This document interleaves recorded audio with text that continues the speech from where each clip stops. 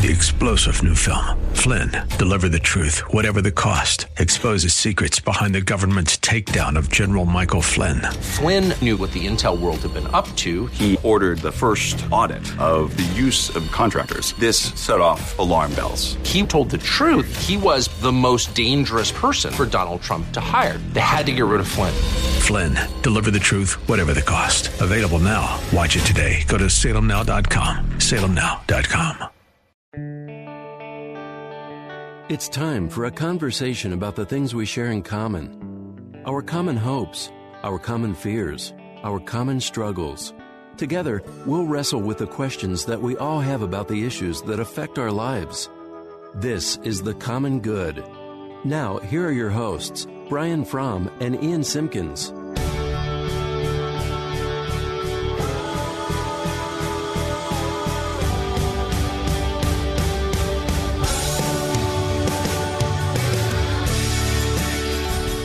Hi, friends. Welcome back to The Common Good. My name is Ian Simpkins, but I do need to apologize that bumper lied to you. Brian is not here. He's actually in sunny Florida, sending me photos right now, actually, of him sitting at a pool. So let's not feel bad for him. But I am very, very excited to have in the studio my friend Hannah Gronowski. She is our, I think, quickest return guest of all time. I'm happy to hear that. I want a trophy that says that on it. It's being engraved as we speak. Perfect. Good. You can find us on Facebook at The Common Good Radio Show. You can also go to 1160hope.com. Plus, the show is podcasted, so you can listen to all the previous shows. And I've been told that my friends sometimes listen to it at twice the speed, which I am nervous to think about my voice at twice the speed. That gives me a lot of anxiety.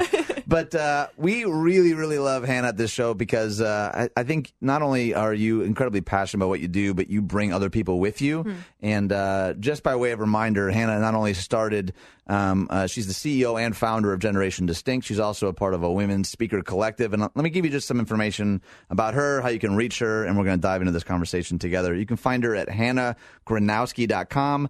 You can learn more about Generation Distinct at generationdistinct.com or the womenspeakercollective.com.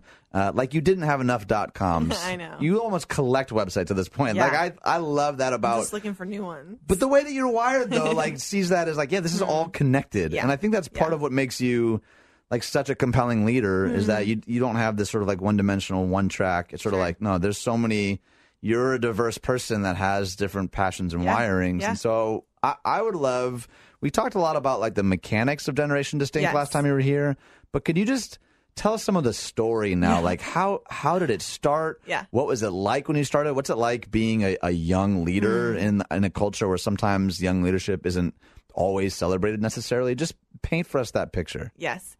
I always think it's funny when people see what Generation Distinct is today because, you know, if you look at our website, it looks pretty good. You know, if you look at our really social good. media, it really does. We have a great creative director that does all of that. And yet what I really want to tell people is, well, you should see what it looked like when we started. You should see what it really all looked like. See, that surprises me so much, though, because of how good it all looks now. Good. I'm glad. I mean, that's because we have an amazing creative director. When it was me, I mean, it was literally me scouring Pinterest for like those really cheesy quotes and putting them on social media like bad. That's real? So, that's true? Oh, that's real. If like you scroll back far enough. Oh, yeah. It was super cool. It was super cool.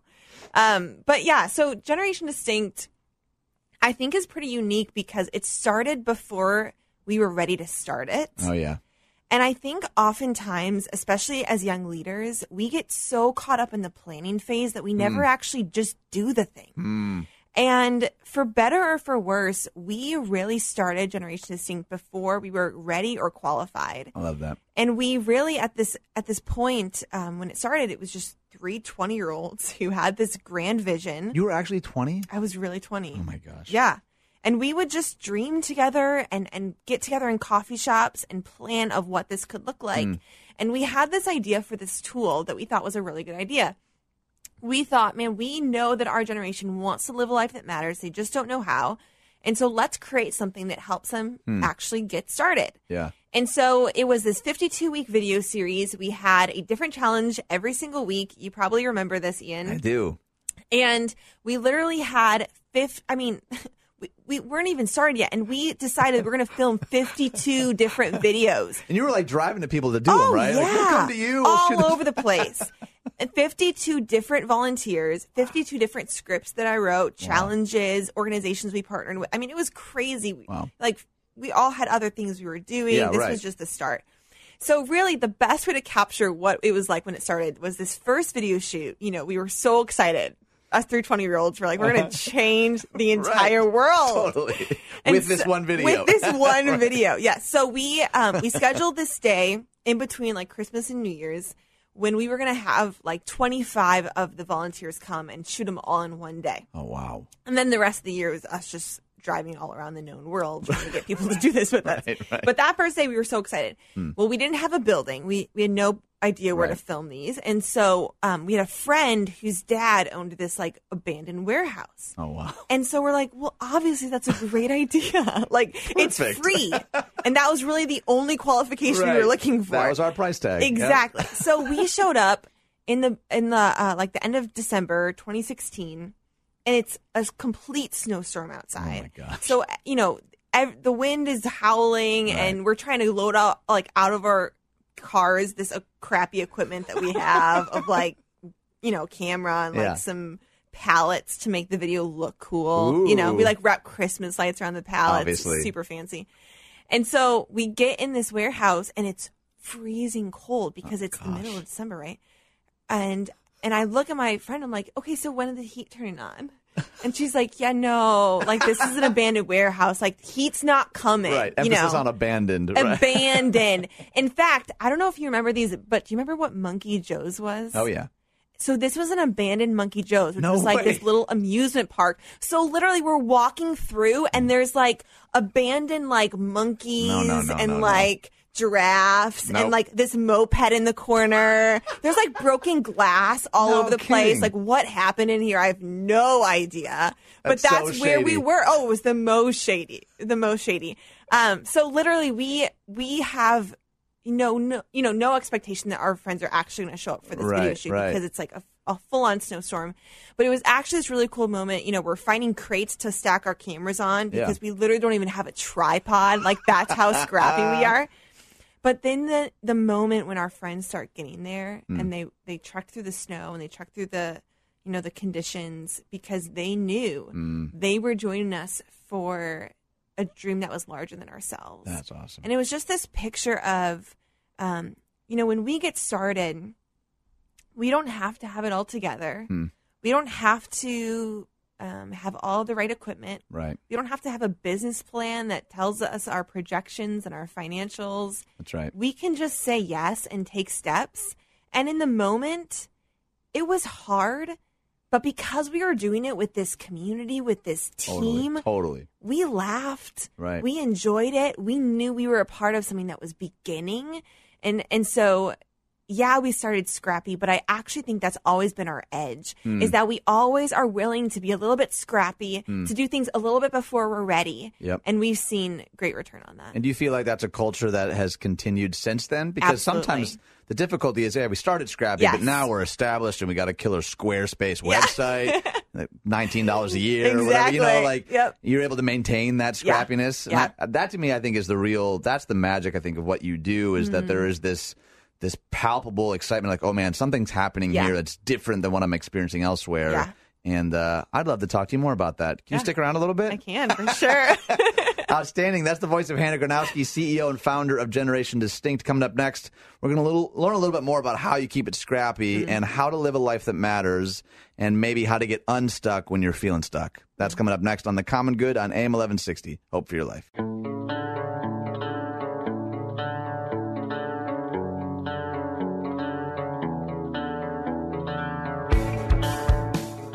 Hey, friends, welcome back to The Common Good. My name is Ian Simpkins. Brian Fromm is gone. We don't know where he is. If you've seen him, let us know. He's been missing for a couple of days now. You can find us on Facebook at The Common Good Radio Show or 1160hope.com. But we are joined in the studio right now, in person, by Hannah Gronowski, CEO and founder of Generation Distinct. And she was telling us some of the origin stories. I love the origin stories because so often, when you look at organizations that have sort of, arrived or are stepping into their own, it's easy to forget the abandoned warehouse stories. And for anyone listening who's like, oh, I have a dream. Yeah. I have something I want to start. Yeah. I think so often we we look to the ones who are already successful, and you're like, oh, I could never be that. Right. And we fail to recognize, like, oh, there's a lot of stuff beneath the iceberg there that usually doesn't make the papers or make the, but that's like the grit of it. Right. And what I'm really curious about is, it feels like a lot of innovation happens in the scrappy spaces. Yep. But part of the issue with churches and organizations is that sometimes once they become, quote unquote, established, you lose sort of that scrappiness, because now it's about maintenance. Now it's about or growth. And none of those things are bad. But like, how are you able to kind of maintain some of that edge, that scrappiness as an organization? How do you lead that well? Yes. I think organizationally and life, we all get to these points in our life when we're stuck, right? We get in this stuck space. Totally. And we do a ton of work at Generation Distinct about how do you get out of your stuck space. So that has to start for us as an organization. One of our staff values is evaluate everything, because we just want to say, hey, we never want to become content. And again, I think that's one of our competitive advantages as being young leaders. I mean, everyone on our staff are in their 20s or early 30s. Wow. And so we're constantly hungry for change anyway. Totally. And so we're always evaluating. A lot of our staff meetings will start with us saying, is there anything that we need to evaluate and we need to change? And let's just be honest with what is working and what's not working. But that also happens in life, where we get to this point and we say, we had this grand vision for our life, or we had these dreams and they're not happening. Right. Why is there this gap? Totally. How do I get past this stuck space? Totally. And before we go any further in this conversation, I think there's something that you just need to know about me as Hannah Gronowski. It's like really important. Tell us. I can't wait. So this very important piece of information is that I honestly, in my most authentic self, believe that I was born to be a surfer. Oh, really? Like, truly. This is, you know how some, preachers, pastors, speakers will be like, they'll tell a story and then you ask their friends, they're like, yeah, that wasn't really true. I know. It breaks my heart every time. But that's truly like honest about me. You can ask my friends, my family. Hannah really believes she was born to be a surfer. I like have the plaques about being a surfer like in my house. Like I have T-shirts about being a surfer. Have you surfed? I've surfed one time in my life. I have. When I was like 19, I was in Mexico and I did surf. It was great. It was so hard. I sucked at it, but I did it. You know what I'm saying? Yeah. But there's really this part of me that just believes at one point I'll like wake up and be this amazing surfer. Right. And I'll like tell people I surf. You know what I'm saying? Like honestly. Yeah, I surf. Like I'm totally occasion. in that. Yeah, I'm like one of them. Like to the point, this is weird. This is just my extrovert Hannah self though too. If I see surfers at the beach while I'm traveling, I will literally walk up to them and like have these conversations like I'm one of them, like I'm part of their crew. I'm like, yeah, that wave was amazing. Like I have no idea. Yeah, right, exactly.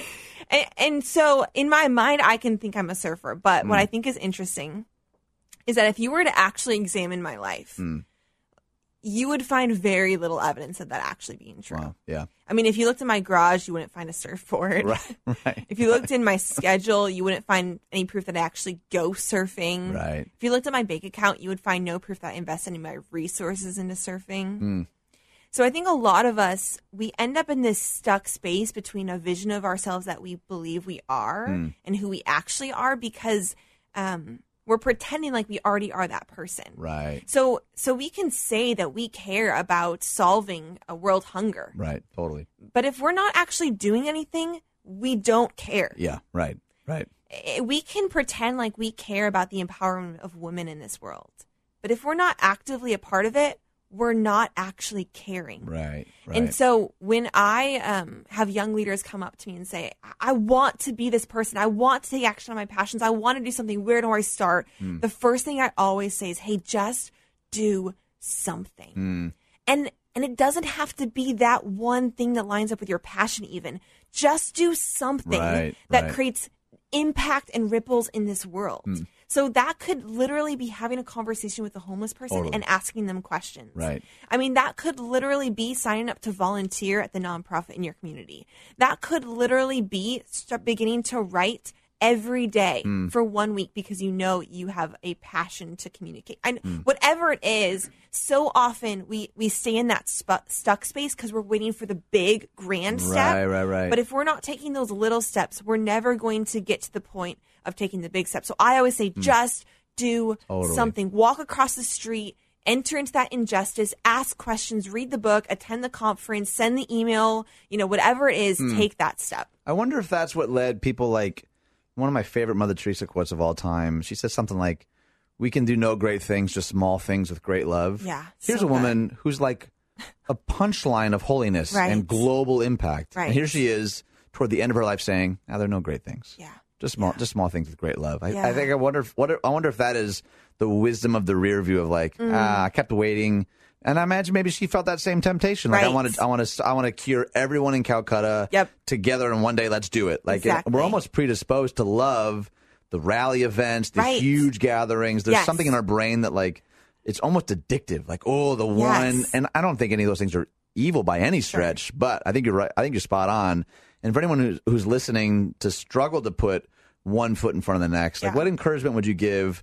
Because I think a lot of times people, you're totally right. We look for the grand and the dramatic. Right. And I think of even like Elijah, right? That God wasn't in this fire, this wind, the like really earth-shattering stuff. He was present in the still small voice, right? The Hebrew word is literally the sound of sheer silence. Yes. Like, how do we hone in? How do we pay better attention to the small decisions in our life that actually lead to great impact over the course? I think Peterson calls it long obedience in the same direction, right? Like this. Yes. That's a long game mentality that I think a lot of people, particularly young leaders, struggle to embrace. How do you teach people to see it? How do you teach them to actually execute it? What are there ways you can coach people to do that better? So good.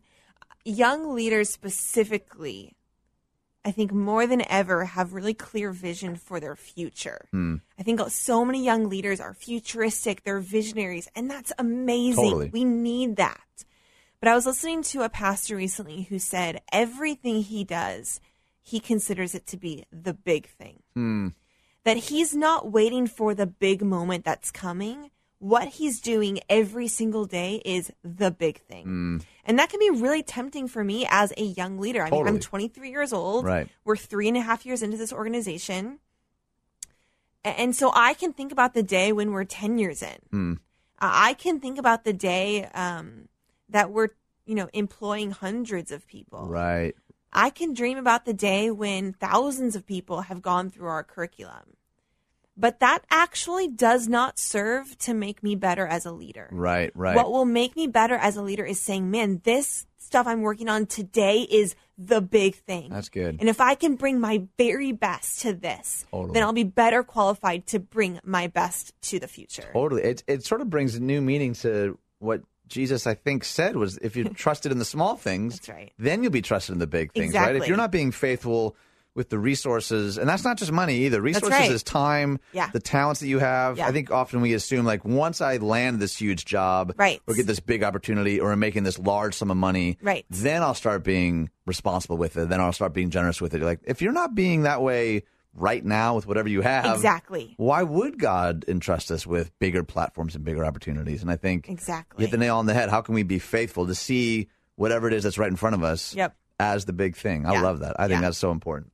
Well, coming up next, I want to talk to Hannah a little specifically about being a woman in leadership, because as I think many of you are aware, sometimes that brings with it unique obstacles, unique challenges, and probably also unique opportunities. So we're going to talk to Hannah of Generation Distinct coming up next here on The Common Good on AM 1160. Hope for your life.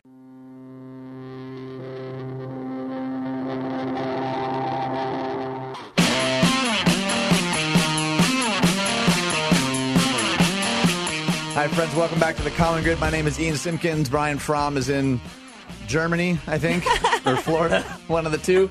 You can find us on Facebook at The Common Good Radio Show or 1160hope.com. But I have a very special guest host today. Hannah Gronowski is the founder and CEO of Generation Distinct, a nonprofit that exists to empower young adults to discover the wrong they were born to make right. I love that vision, by the way. And just to reiterate, in case anyone's joining us, you can learn more about her at hannahgronowski.com or generationdistinct.com. And we've been talking about the origins of this organization. You're 23, so it maybe feels like, man, we've been doing this for a while. Yeah. But by most metrics, people are like, holy cow, like at 23... I can't even remember what I was doing at 23. It wasn't starting an organization though. Like you've accomplished so much, but I don't only love what it is right now. I love where it's come from. And you had mentioned some of the scrappiness and even just your coaching on how do we get unstuck, and how do Yeah. we do, like the writer of Psalm says, the next right thing? Yep. Like Yep. we often get so obsessed with the big and the grand. Like That's right. how are we obedient to the next right thing? And one of the things that I'm really fascinated to talk to you about is what has it been like for you as a woman entrepreneur, as a Yeah. woman leader? I know that you also speak, so you not only have this like vision component, but you're also legitimately just a fantastic communicator. Thanks. And I know, as best as I can know, that as a white straight man, our worlds in so many aspects are just different. Can you talk to me a little bit about what's it like being a woman in leadership? What are some obstacles that you face? What are some challenges or encouragements that you can give to anyone who's listening that's maybe interested in this conversation? Yes. I think oftentimes we can approach a conversation like this with anger or with bitterness or with hate towards the person who has made it that way. But I actually take a really different approach. And when I look at my journey as a woman who is a leader of an organization, Right. who preaches, who writes, Yep. I realize I'm only where I am because there have been so many women and men who have gone before me to get us to where we are today. Totally. So we've come so far, honestly. And we have so much farther to go. Yeah. Yes. I was at an event in Arizona in February. And one of the things I do is I'm a part of this vision called the Women Speakers Collective. Danielle Strickland, Autumn Katz, and I lead this Awesome. this movement, really, where we're traveling around the globe to empower the voice of women. So we've done an event in California. We were in Arizona. We're going to Toronto, Chicago, London, Lebanon, Holy cow. New York. I mean, we're going all over hosting these events and just really trying to empower women to believe that they can have a voice, Wow. that they can be called to preach the gospel. Yeah. Right. So anyway, I was at this event in February in Arizona. We had a guest speaker come in, a friend of mine, Steve Carter. And we asked him, as a great communicator, what he would want to tell to a room full of women who feel called to preach the gospel from stages. Wow. And he looked out at the room and he said two things. First of all, I'm sorry. And he said, if you would have told me, 15 years ago that we'd be still having this conversation, Yeah. Right. he wouldn't have believed it. Wow. But he said, number two, I'm hopeful. Because when I look out at this room, I see women who are taking the baton and going to carry it farther. Right. And who, amidst the opposition, amidst the conversations around theology and context and all of that we're choosing to get up on a stage and use the voice that we believe God has given us. Totally. And so I think when I talk to people and they say, how do we fix this? How do we make this better? I don't think the answer is to shout louder. I don't think the answer is to tell people why they're wrong. I think the answer is is twofold. For women, Yeah. I think it's simply to just do the work. I think sometimes we spend so much of our energy trying to convince. When we just get up on stages and we do excellent job of preaching the gospel, Yeah. when we point people to Jesus, when we just start leading, then we're just doing the work instead of trying to prove why we can do the work. Right. So really back to that whole idea of just do something. Right. Let's just do the work. And as people are watching us do it, people are saying, man, God has called her and equipped her and anointed her. And I cannot help but empower her to keep doing it. Yeah. Right. And then I think, Ian, you do such a beautiful job of this as a man saying, hey, I actually believe that the voice of a woman is so important that even if it means I vacate places, that I make room, that I have to say no to an opportunity for a woman to have an opportunity, I think that is a visual of the church and Jesus and their relationship. I mean, Jesus calls the church his bride because he continually gave himself up, right? And so I think the most beautiful pictures of women and men in leadership together is when women are not angry and bitter and hateful, but they're just doing great work. And then men are coming alongside of them, empowering, saying, yeah, we want to create room for you to do this. Right. Okay, so you mentioned Stephen Carter is hopeful. Are you? I am. You are? Yeah. When I look around at my generation of women, I think for a long time, this conversation has been off limits in so many places. And I think we've failed to recognize that when we see oppression of women in a large scale, and we're becoming really aware of that in this climate, that we're finally starting to acknowledge that the oppression is not starting at that high level scale. It's starting in these little messages that are all over our culture. Right. That women are less than. It's systemic. It's so systemic.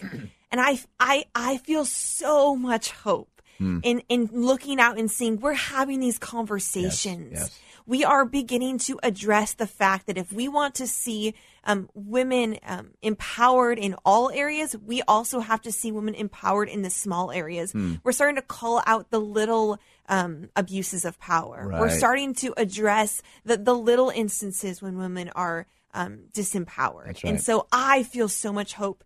And I think we're raising a generation of women that are being told that they can lead, that they can speak, that they can influence the world. Okay, so what do you do then if you are trying to lead in that way? Yeah.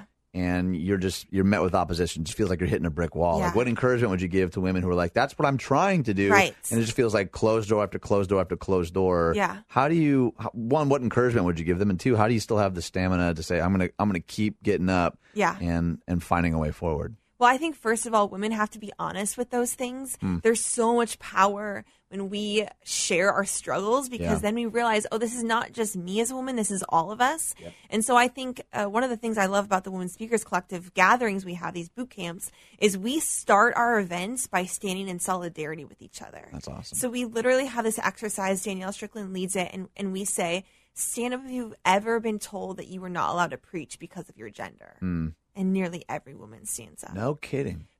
Stand up if you've ever been told that your voice is too high to be willing to be listened to. Wow. Women stand up. Wow. And so over and over, we just stand up, and it's solemn, but it's also incredibly hopeful, because we look around and we say, oh, it's not just me. Right. So first of all, women, find opportunities to share your experiences, and men, choose to listen to those experiences and realize this is a normal thing for us as women. And then I think, like anything that we see in our world, it's a progression. That change, we want it to be instant, but change is way more gradual than we like to believe. Right. So I think if we picture ourselves as a part of this grand movement of change, it's so much more empowering. So when I face opposition from someone telling me I shouldn't be using my voice, I can either say this is so hard and unfair, or I can say I am a part of a movement. And together, arms linked as women, we are saying we're all going to take these steps. Totally. And as we do, we're getting just a little bit closer to what I think the kingdom of God is supposed to look like. That's so good. And you just touched on it just there, that we're a part of something bigger. Yes. And so when we come back, I want to talk a little bit about that, kind of not only where have we been, where are we right now, and where are we going, and how do we pass the baton well? How do we build bridges, not just in terms of our denominational differences or theological differences, but generational differences. Yes. And I think you have such keen insight on that conversation specifically. So I'm excited about that conversation coming up next on The Common Good at AM 1160, Hope for Your Life.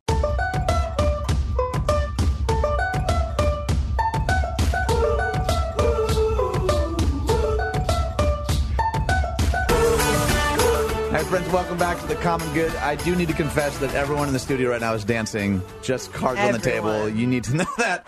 Not that anyone cares. You can find us on Facebook at The Common Good Radio Show or 1160hope.com.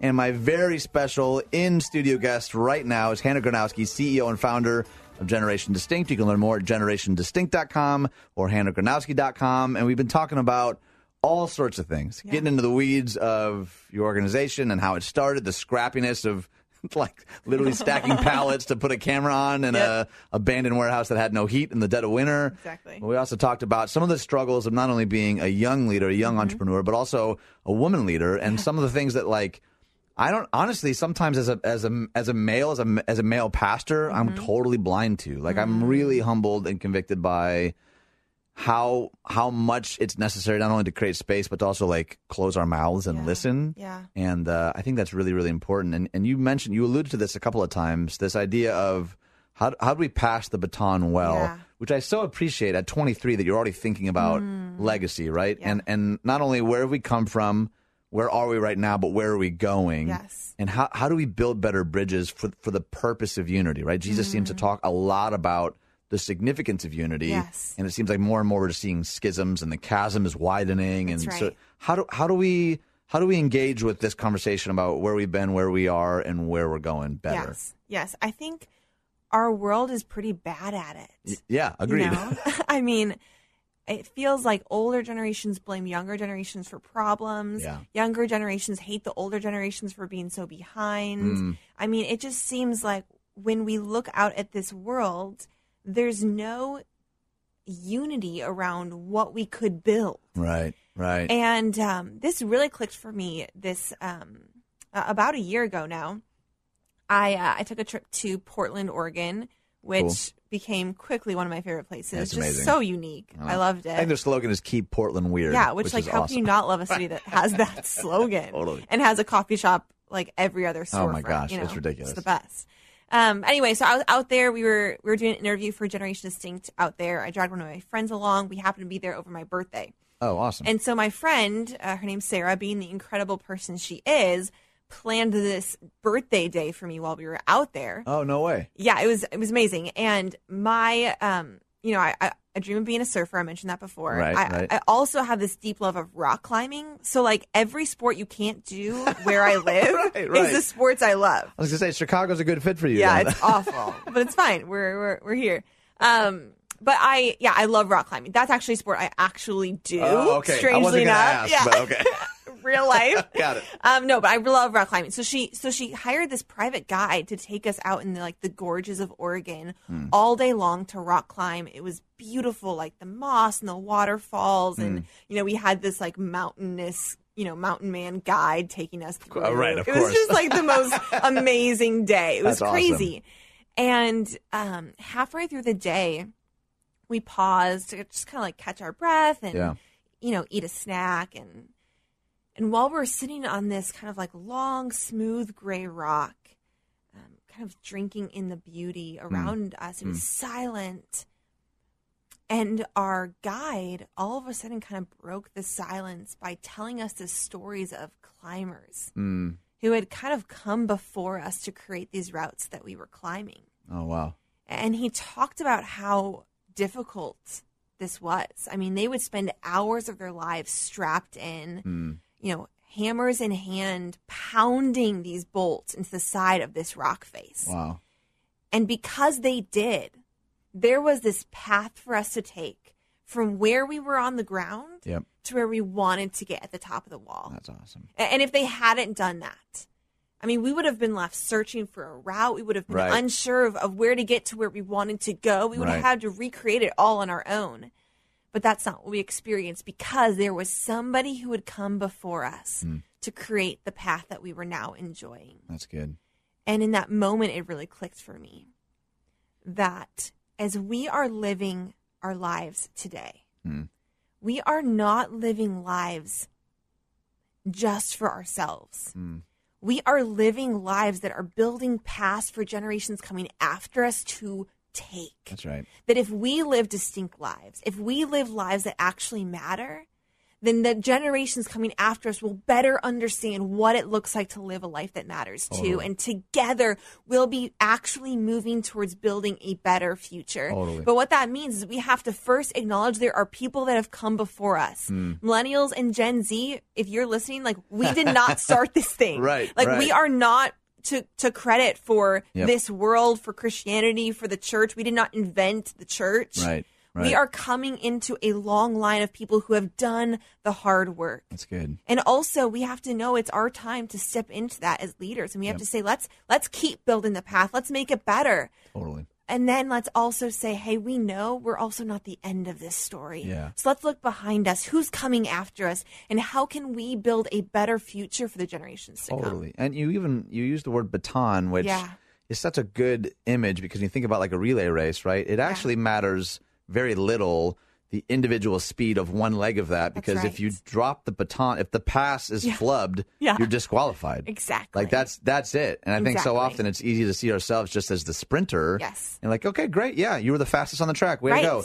And you passed the baton to no one, or you dropped it, or you held on to it way too long. There's actually like an exchange zone in a baton pass. And if you hold on to it too long, you're disqualified. That's like right. That idea, excuse me, even as a 36-year-old thinking about, oh man, who am I pouring into? I share on the show a lot about like mentors who have poured into me, and I'm incredibly grateful for the men and women who have poured into me and been patient with me when I didn't deserve the time of day. But to start thinking now, okay, who am I passing it off to? And for you to be 23 and already thinking about that, to me gives me so much hope, because as scrappy and cutting edge as what you're doing is right now, eventually that will become the norm, Exactly. right? The cutting edge thing will always become rote, will always become, and so I think it was Andy Stanley who said, we can either fight it or we can fund it. Yes. He said the next idea is not going to come from the previous generation. That's right. So who are we pouring into? Right. And like you were saying earlier, not just with lip service, but actual like time and resources. How do we do that better in the last kind of minute and a half that we have? How do we pour into and invest in building these bridges of passing the baton well? I think we have to be connected at a personal level.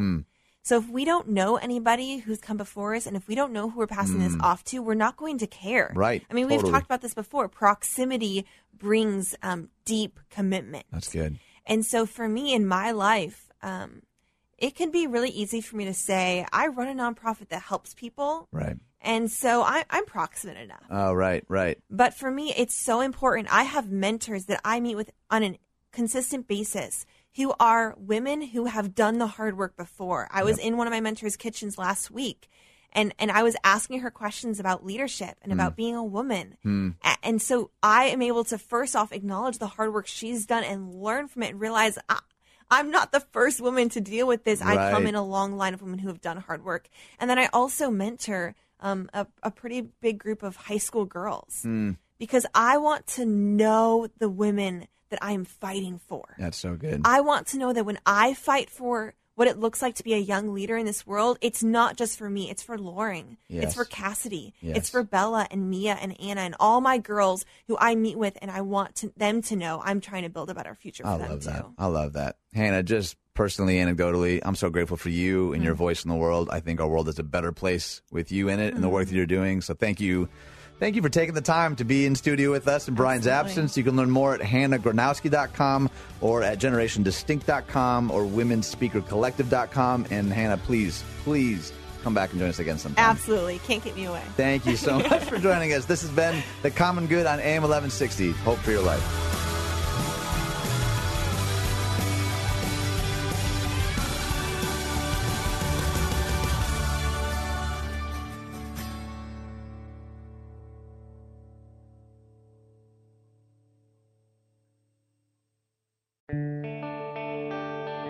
It's time for a conversation about the things we share in common. Our common hopes, our common fears, our common struggles.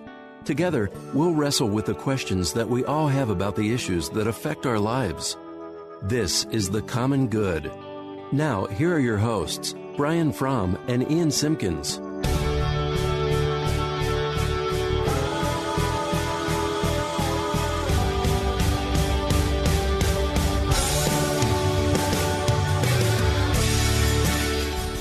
Hi, friends. Welcome back to The Common Good. My name is Ian Simpkins, and because this is a Jesus show, I feel compelled to tell you Brian Fromm is not here. Let's just get the cards on the table. He's in Florida or New Mexico or somewhere not here. So we're calling this the Week of Ian's Friends, and you can find us on Facebook at The Common Good Radio Show, 1160hope.com, plus the show is podcasted. But I cannot tell you how excited I am to have in the flesh, in the studio, Dr. Warren Anderson. Doctor, welcome to the show, sir. Thank you, Ian. It is so good to be here with you. Just to let people know, first off, professionally, you're the director of the DeMoss Center for Worship and the Performing Arts at Judson University, my alma mater. Yes. But anecdotally, probably 60% of the time when I say, a mentor once told me, I'm talking about Warren Anderson. And also anecdotally, you might be one of my very favorite people to have breakfast with, just so that people understand the general vibe of what they're getting into here. Okay. I think fair warning. Fair warning for everybody involved. There's not breakfast now, but that. I should. Yeah, failure on my part. My goodness. But I think you are truly one of the wisest, most gifted leaders and communicators of our time. And honestly, I'm a better husband, father, and pastor because of your influence over the last decade and a half. So, thank you for you and your heart and the way that you lead people so exceptionally well. And maybe you gathered by the title, but your field of expertise in particular is this big, massive category of worship, right? Which encompasses a lot of things, but you also have a blog that I find brilliant. You can find it at EmmausRoadWorshipers.com. And there's one in particular that you wrote that, because I'm wearing a cardigan right now, I have a particular affection for. And the title is this: Worship Leading Lessons from Mr. Rogers. Tell us a little bit more about that. Yeah, the documentary that was released a little while ago, I didn't see it in the theaters, but my wife and I went to one of those red boxes and brought it home. So good. And because we both were raised on Mr. Rogers and because I had read good reviews, we wanted to throw it in there. And we watched this thing, and there were, of course, numerous moments of nostalgia that were fabulous. Right. But I found myself 2 or 3 times tearing up at the intentional way that Fred Rogers structured his mission in life with the children. Yep. And because an area that I'm passionate about at this stage of my life over the last 10 years or so is worship and how worship leaders serve the local churches. I just saw numerous areas where what Rogers did on his show could be modified and adapted and used by contemporary worship leaders to bring a sense of community to churches that sometimes, especially as they grow larger, feel less and less like a home. Okay, so this is what you do. You always do this. You have these nuggets of truth that are such gold that I don't even know that you realize. Like what you just said about bringing a sense of community and worship leading, that for, I think, a lot of people might even be news to them. Like, oh, I thought the worship leader led the songs, right? They're the musician. Like, can you think of some specific ways, not only that maybe worship leaders do that, but Fred Rogers specifically, like, helped create and cultivate community through intentional action? Yeah, but let me just go back to one thing you said, because that could be a whole nother show. And that's the whole idea of contemporary worship leaders fulfilling some kind of pastoral role, yes, as opposed to just being good musicians. That's right. There is much value in worship leaders being good band leaders, knowing how to cue, knowing how to tell the drummer, no, 2 and 4, 2 and 4, right. Knowing how to say to the flute player, a little bit shrill, pull that in a little bit. Let's all of that's hugely important, and music is very, very critical in contemporary worship. Yes. I'm not denigrating that. My gosh, my dad was a PhD in music. Right.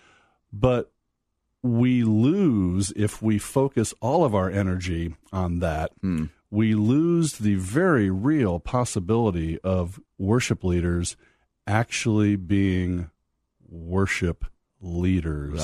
Right. And not old school music directors like my dad was in the 50s and 60s and 70s. He wasn't trying to influence anybody and to connect the dots between what was the elements of the service so that people would be able to hear and understand and experience a more unifying and aesthetically and intrinsically united experience. He just wanted the music to sound good. Right. And that's how he was trained. So no big deal there. But worship leaders today have the potential to do some of the things that Rogers did. So here's one of them from the observations that I had. His biographer said, "A neighborhood was a place when you felt worried, scared, unsafe, that would take care of you, would provide understanding and safety." That's what the neighborhood was for Fred.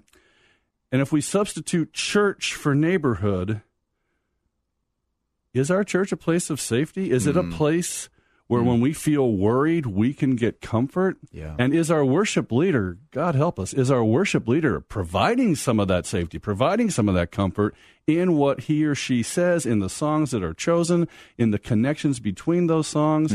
Or, as I find is often the case, are we simply singing a bunch of really, really good songs and there's nothing evil about that? Right. There's nothing, and God uses that. And God uses that. But could he use the Sunday morning worship set even more profoundly in the lives of his people if there was a little bit more thought behind connecting the dots and making it an organic experience all the way from the opening to the closing?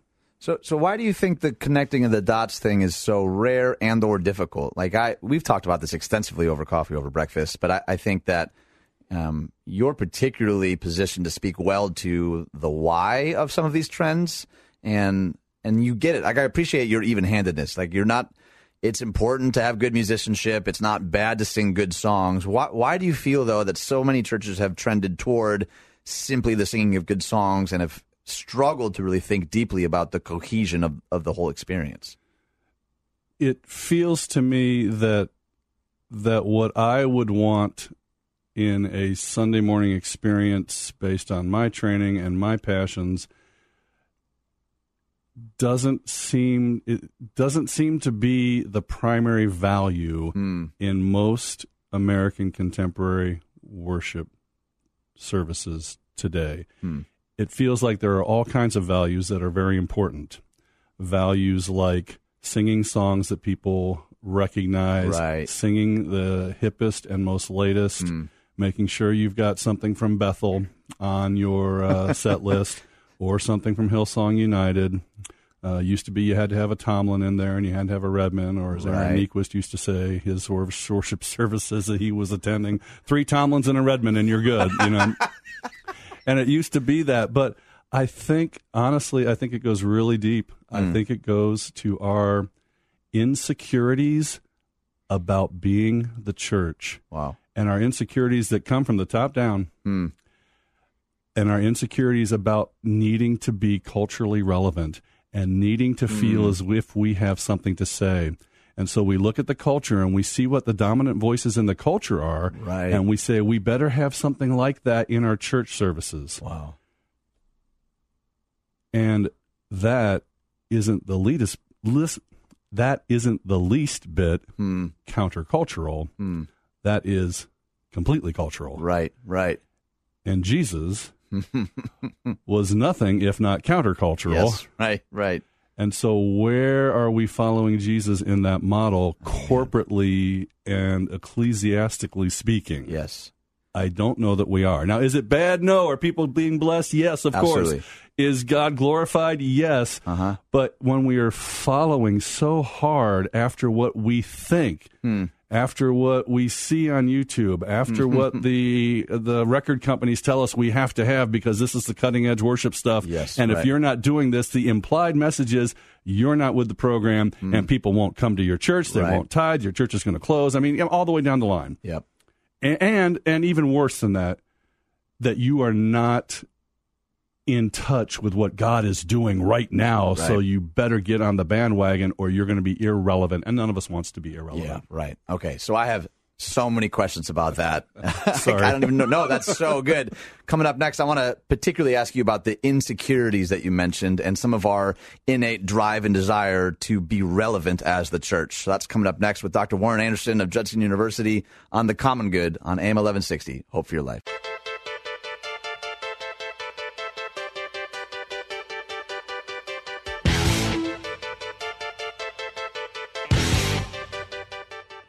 Hi, friends. Welcome back to The Common Good. If you joined us at the last segment, you know that's the new Tomlin tune. It's not.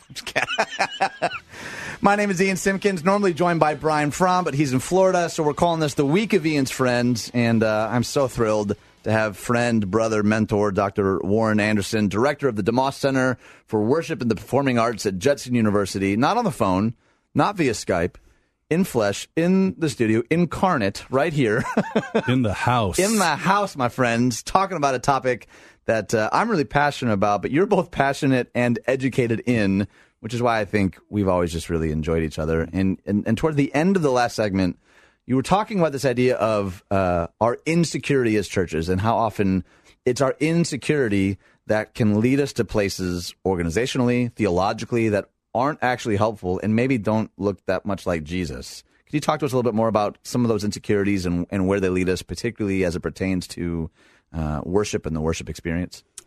Yeah, and I think you go back and you start with the seeker sensitivity movement. Uh-huh.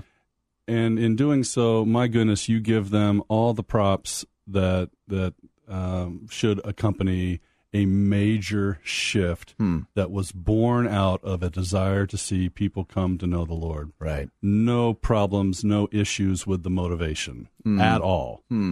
And the major churches in our area who have been seeker-sensitive churches, you know, some of them have gone through some difficult times of late. Right. But there have been all kinds of voices who have stood up in the midst of that and said, yes, what happened here was very bad, but let's not discount along the way the thousands of souls who are in the kingdom now who were not before, who found the Lord here. That's huge. So we give props to the seeker sensitivity movement. At the same time, I think eventually we have to critique it a little bit for its abandoning of all things, jettisoning anything that smacked of traditional Christian church culture and worship, because we have thrown out the baby with the communion water, as it were, and we have been left with a very exciting Sunday morning, a very technologically sophisticated Sunday morning, a very precisely timed and ordered with the producer in your ear saying the prayer has to end in 5, 4, 3, in all of this. Right. And these things are not evil in and of themselves, but I really don't believe at the end of the day they help in a large-scale fashion parishioners who are there. And so we abandon certain words in the titles, and we change the names of our churches. We remove crosses from buildings. We no longer have choirs. We take away pew Bibles because they're up on the screen. And all of it, it seems to me, in a well-intended, at one level, desire to make people feel comfortable. Yeah. But what we fail to understand in that, and I've used this example before, I think we give non-Christians very little credit for having brains. If a non-Christian stumbles into a building with a steeple on its roof, right, a building that has the name church in its title, isn't it likely that non-believer expects there to be something churchy about the experience and is not looking for all the bells and whistles that he or she can find on Netflix or at the bar or at a light show or laser tag or whatever? I think an unbeliever walks into that church saying, God help me, I know all about my culture. I don't want something that caters to that culture. I want something that transcends that culture. Wow. Now, they won't use that language, of course, but in their souls, that's what they're looking for. And if they've got freshly brewed coffee, great. That's fine. If the singing is good, great. But what they're looking for is the kind of experience that will transform their lives, that will help them realize what they don't have Because they know what they don't have. Right. If they've gotten to the point where they're walking in there, they know that. Yes. They might not be able to articulate it as theologically beautifully as those of us with degrees would do, but they know. Yeah. And why do we think we have to entertain them when what they want is a healing balm that, quite frankly, doesn't always come with a bunch of upbeat music and a slickly produced video and a 45-minute sermon and everything that comes as part of most of our contemporary worship these days. Which would then sometimes include things like lament, I imagine, or dare I say, silence, or some of what I often find in my tradition that we buck against anything that reeks of quote-unquote tradition or liturgy, right? Sometimes those things can be so demonized. And I imagine just listening to you, we probably have audiences on either side of a reaction right now. Some are standing up and cheering in their chairs. And if you're driving, please don't do that. But they're hearing Warren and they're saying, yes, absolutely. I imagine other people are hearing this thinking, what the heck is he talking about? I've never heard anyone go after those types of things with that kind of fervor. Like, what would you say to the people looking for a way forward? Like, okay, I'm maybe somewhere in the middle. I've never thought deeply about how we order our service or what I'm even looking for. Yeah. Start there. Start by thinking deeply. Start by thinking deeply, please. Start there. Go get education if you have the opportunity to do so. Go, if you can't pony up for a master's degree or a doctor's degree, go to any number of worship conferences that are ubiquitous. Worship Leader does one, Lifeway Worship does one, Sovereign Grace does one. There are all kinds of just go. So you're not a worship leader, you're not a musician, but you want to know more about worship, go. Get more education. Read books. Read Bob Weber. He's got 800 books out there. Pick one. Any of them will be great. Yes. Get some more information and then help those in your leadership understand how desperately important it is that there are specific reasons for everything that you do on Sunday morning and be intentional about them and be intentional about leaving things out in order to let other things stay in. Oh, that's good. Silence is a great example. Good grief, we are so frenetically paced in our average church service. If the Lord wanted to speak to us, he couldn't because we got so much going on. We crossfade everything into everything else, right? Exactly, yeah. All right, put the Lord in, cue him up slowly. Okay, very good. He comes in with the fog, I think, is that. Yeah, exactly, right. So, it's that kind of thing. I just think we get, and no one means evil by this. Not at all. Nobody means to do something, but what we end up with is an experience that, boy, tickles our senses and keeps us entertained, but at a very significant level, I think, often, not always, but often misses heart connections that could happen if we were just thinking a little bit more strategically about what Sunday morning might look like. Are you sure that you're not a preacher? Yes. I feel like Dr. Warren Anderson just took us to church. All right, well, coming up next, I want to talk about, I'm going to call this the Nickelback effect. Why so much of our contemporary worship songs sound so much alike, this pattern and structure that we so easily fall into, and see if maybe there isn't some layers beneath why we keep seeing that happen and maybe a way forward, both as a little C and big C church. That's coming up next on The Common Good on AM 1160. Hope for your life.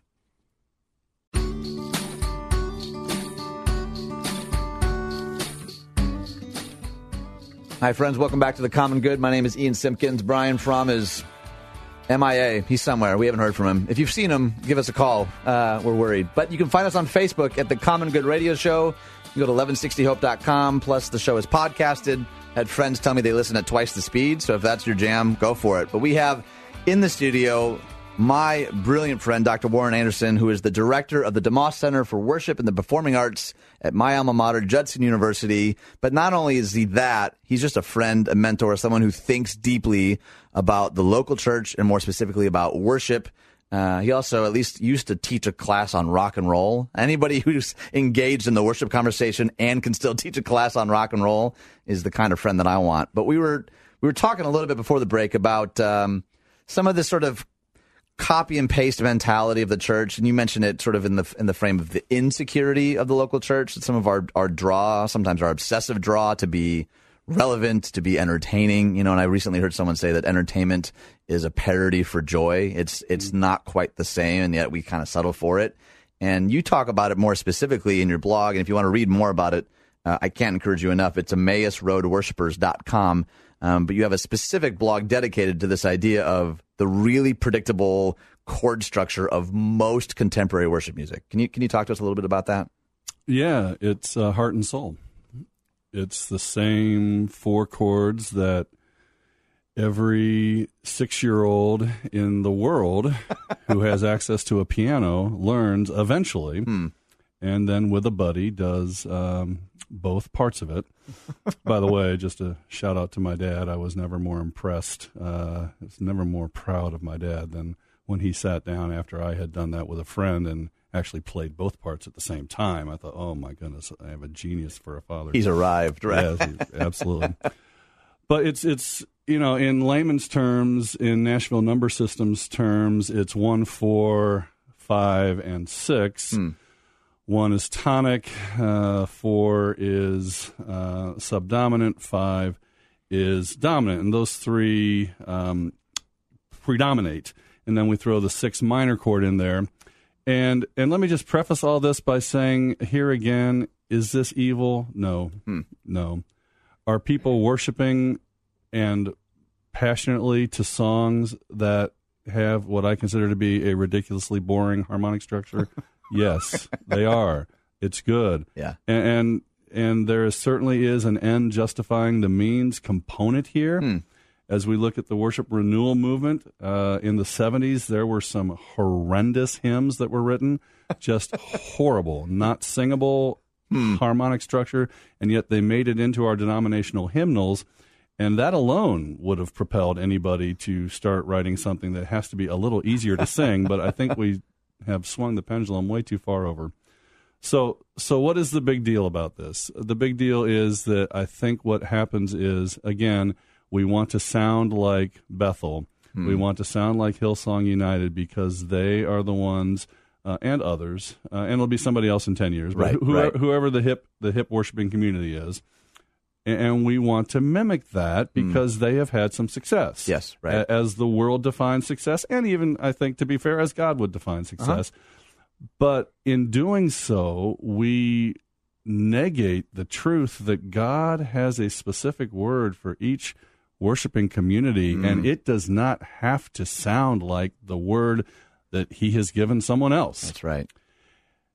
And it also, and I don't want to call out songwriters here too fiercely, but it's lazy to go to those same chords because they feel good and because they work and because Tomlin used them on How Great Is Our God, which is a great song that my choir sings at the end of every single concert. So I'm not blasting the concept in total. In fact, in this year, I checked just to be sure, in our Judson University choir concerts this year, I am doing 3 songs. Count them, 3 songs with the ubiquitous 1, 4, 5, 6 chord structure. But we sing 15 songs. So right. 20% of the congregational and choral worship comes from that. I can handle 20%. But when it's 80% of the songs that are doing that, then as a musician, as someone who wants to study to show myself approved, who's someone who wants to encourage my students to use the gifts they've given, that God has given them, to expand their horizons, I want something different. I want something more. I want a flat 3 chord. I want a flat 7 chord. I want a 3 minor. I want a 2 minor. I want a 4 minor. How dare you? You've gone too far, sir. If the same thing is true, that God cannot be, and I believe this, I'll believe this till the cows come home, God cannot be adequately represented in any one style or genre of music. Right, amen. A Mighty Fortress is Our God. Don't bother me with that if you're not going to put it on a pipe organ. I mean, I don't need a praise band version of A Mighty Fortress is Our God. Forget it.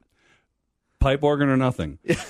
And then there are, if you're going to try to play I'll Fly Away and don't have an acoustic string band, don't bring me that.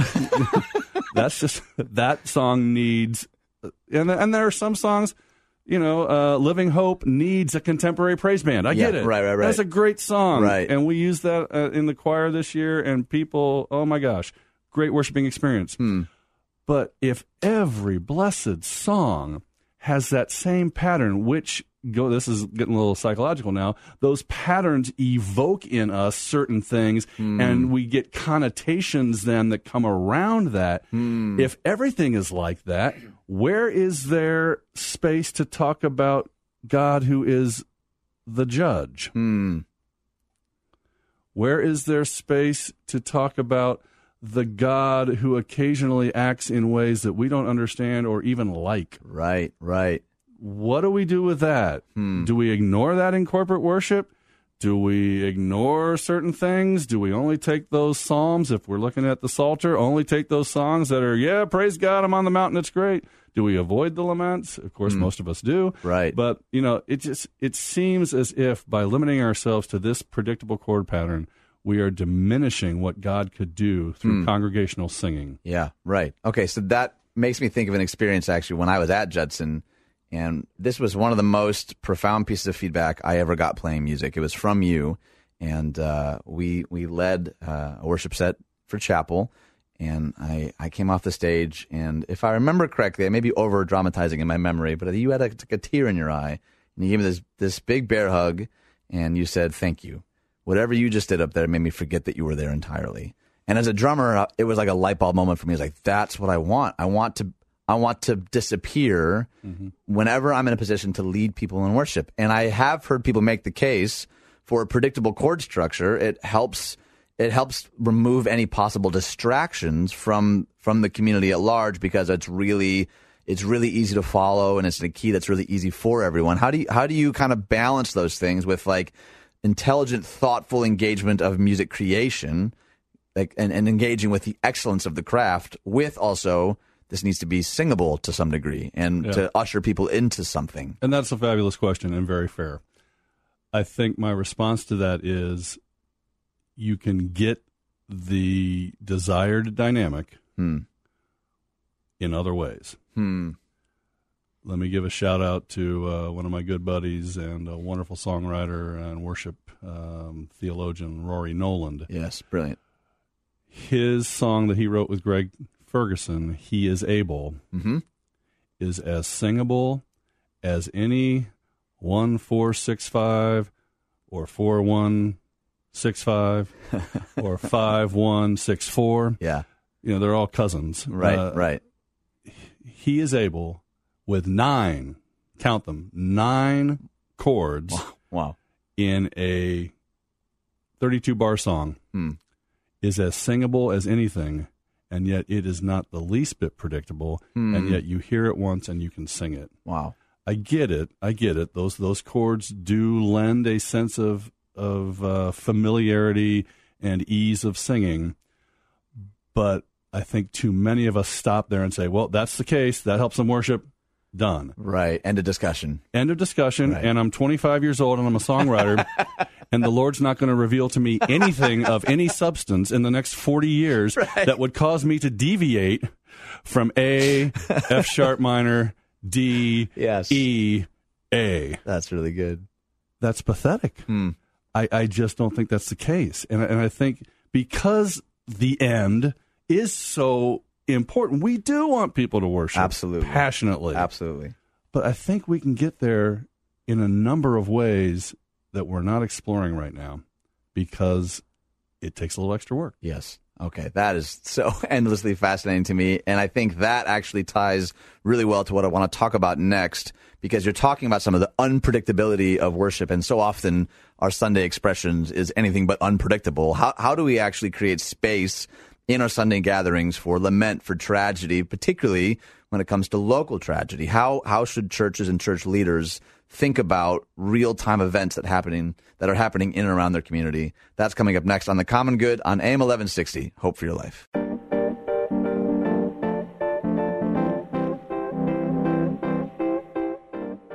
Hi, friends. Welcome back to The Common Good. My name is Ian Simpkins. Brian Fromm is somewhere. We're not entirely sure, but this is a show hopefully designed to create space to dialogue about stuff that doesn't have easy answers, stuff that sometimes exists in the gray, and we'd love to hear from you. You can find us on Facebook at The Common Good Radio Show or 1160hope.com. But I am thrilled to have friend, mentor, professor, educator, prophet, preacher. Any other titles you want me to throw in there? No, that's good. That's good. Dr. Warren Anderson, the director of the DeMoss Center for Worship and the Performing Arts at my alma mater, Judson University. And Warren, I've loved that you've been writing in this blog that you created. It's called Emmaus Road Worshipers. Can't encourage you enough to go find that. But the headline of this particular post that you shared just rings true for me in so many ways. It's called Adjusting Your Worship Set in Light of Local Tragedy. And I'd love for you just to kind of walk us through that a little bit, kind of give us some pastoral wisdom in light of that. Yeah, I think there are some wonderful things about how we do the typical contemporary worship service these days, and Planning Center, which is the planning software of choice, has all kinds of wonderful things, all kinds of helps, and we're planning services further and further in advance, which is great. Holy Spirit is absolutely at work in the planning, as he is on that morning. But I think what we need to do when we have a situation like the one that we had here in Aurora several weeks ago, when we come to a situation like that, the first Sunday after that, we have got to address it. We become so numb as a culture to these things because, God help us, they are happening all the time. Right. And it's very easy to say, oh, another one, another one. And we can't do that. We can't be numb to that. And so in this blog, I just wrote 3 things that you shouldn't do. There are all kinds of things you can do. And one of the things is simply not to ignore the tragedy. And I like what Karl Barth said regarding preaching, that preachers should prepare with a Bible in one hand and a newspaper in the other. Yes. And I think that serves worship leaders particularly well in addition. So that'll be the first thing. Just don't ignore it. Don't pretend it didn't happen. And then number 2, and this is probably the area that is most difficult, don't be afraid to go off script.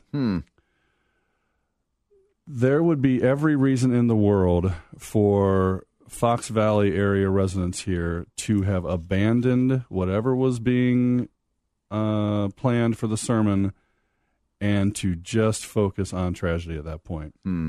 It would be perfectly appropriate for the worship leaders to say, there's no way we can sing an upbeat, peppy song like this. Right. Absolutely inappropriate. There would be reasons to radically change the format of what you're doing on that Sunday. Now, those are hard. Those are not easy. They require extra time. They require prayer. That's right. They require a boatload of changes, and none of those is easy. I get that. Right. But it's not inappropriate to do. For instance, 11 years prior to this, there was a horrible shooting in Northern Illinois University, and I had a member of my worship team whose daughter was in the classroom when the guy opened fire. Oh, my gosh. And she had to crawl out, as did everybody else in that lecture hall, the ones who survived, crawl to safety. And that happened, and then that weekend, that brother was on the team, and it was like, no, I am not going to go open up with, "This is Amazing Grace." Right, I mean, that absolutely not. Wow. And so we changed the service. It took a lot of effort, but we did it. I scaled back the praise team, did some stuff from piano alone. We opened up with Psalm 22, my God, why have you forsaken me?" Wow. And tried to talk about those kinds of things a little bit. And then the third point would be, I guess, not to sugarcoat the tough stuff and to wrestle with it. That's so good. And I've got a real strong case in point. And again, before I say this, worship leading is a hard job. The enemy hates worship leaders. The enemy wants worship leaders to fail. Yeah. I did weekend warrior worship leading for 30 years. I know how hard it is, so I'm not blasting this guy. By the same token, I'm trying to call him and anyone else to a higher standard. And the day after the horrible synagogue shooting in Pennsylvania, a friend of mine sent me a clip of a worship service where the worship leader started out with The Lion and the Lamb. Great upbeat song. It was sung well. The congregation was participating beautifully. And, of course, the key line in that song, who can stop the Lord Almighty? And as I watched that, I thought for a second, oh, my gosh, he's not going to mention Pittsburgh at all. We're just going to sing this triumphal song and move right on to something else. Right. Well, thankfully, my fears were alleviated. He did mention it, and he went into a prayer for Pittsburgh. That was heartfelt. Yeah. But as I sat there watching, I thought, holy cow, what a missed opportunity to bring some theological depth to this situation. Right, right. Because it would be very, very appropriate to say, okay, we have just sung, who can stop the Lord Almighty? Well, there are some families in Pittsburgh right now that would say, well, it sure looks like a guy with an AR-15 can and did. Wow.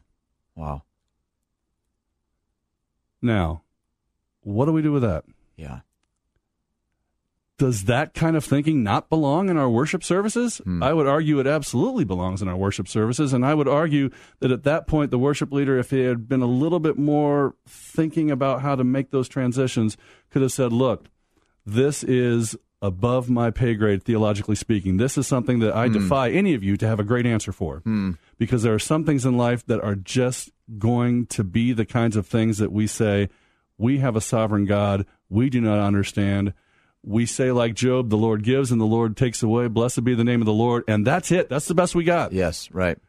And to search for something better, to search for platitudes, to search for comfort there, does little help. But that doesn't mean we shouldn't wrestle with it. Yes. And in worship of all places. And what do you do after that? I don't know. You sing It As Well With My Soul, maybe. Yeah. And you cry out with the guy who lost his family overseas on the ship, and you do that and you say, okay, this is part of a larger tragedy. And then maybe you end up with a song that says, praise God, there is a better day coming. I will rise when they call my name. There'll be no more sorrow. Yeah. There'll be no more pain. Right. And you end there. Yep. But you address it. That's right. Don't ignore it. See, Warren, this is what I've always so loved and appreciated about you. That challenge is not just to worship pastors, not just to church folk, not just to church leaders or pastors, but for all of us to not sugarcoat the tough stuff, but to wrestle with it, to lean in, right? To say at times, I don't have an answer for this. I don't have a verse to prescribe to you, but I'm with you in this. I think that, and I think you would agree, is when the church is at its best. Yeah, absolutely. When we say with tears in our eyes, when we can actually feel the pain and heartache of those around us, say, come hell or high water, we're in this together, you're not alone. Yeah. And that to me is such an important call, and that's something that you've called me to for the last 15 years, and I'm so grateful for your friendship, for your wisdom, for your instruction, for your mentorship. I am so grateful for the next 15, and I hope that you'll agree to come back on the show sometime.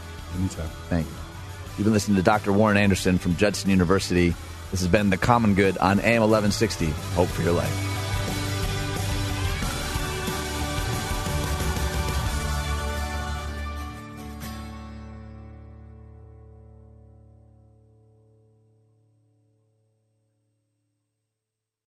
Three-star General Michael J. Flynn, head of the Pentagon Intelligence Agency, knew all the government's dirty secrets. He was one of the most respected generals in the military. Flynn knew what the intel world had been up to. He understood its funding. He ordered the first audit of the use of contractors. This set off alarm bells. The explosive new documentary, Flynn, Deliver the Truth, Whatever the Cost, uncovers the facts behind this scandal. Flynn told the truth. He was the most dangerous person for Donald Trump to hire. I find out the worst enemy that I'm going to face in my life is right here in America. They took my assessment and they wanted me to change it. And I was like, I'm not changing it. They had to get rid of Flynn. With in-depth interviews, archival footage, and never-before-seen personal records of the man behind the headlines. I just felt like I was drowning. Flynn, Deliver the Truth, Whatever the Cost. Available now. Watch it today. Go to salemnow.com. salemnow.com.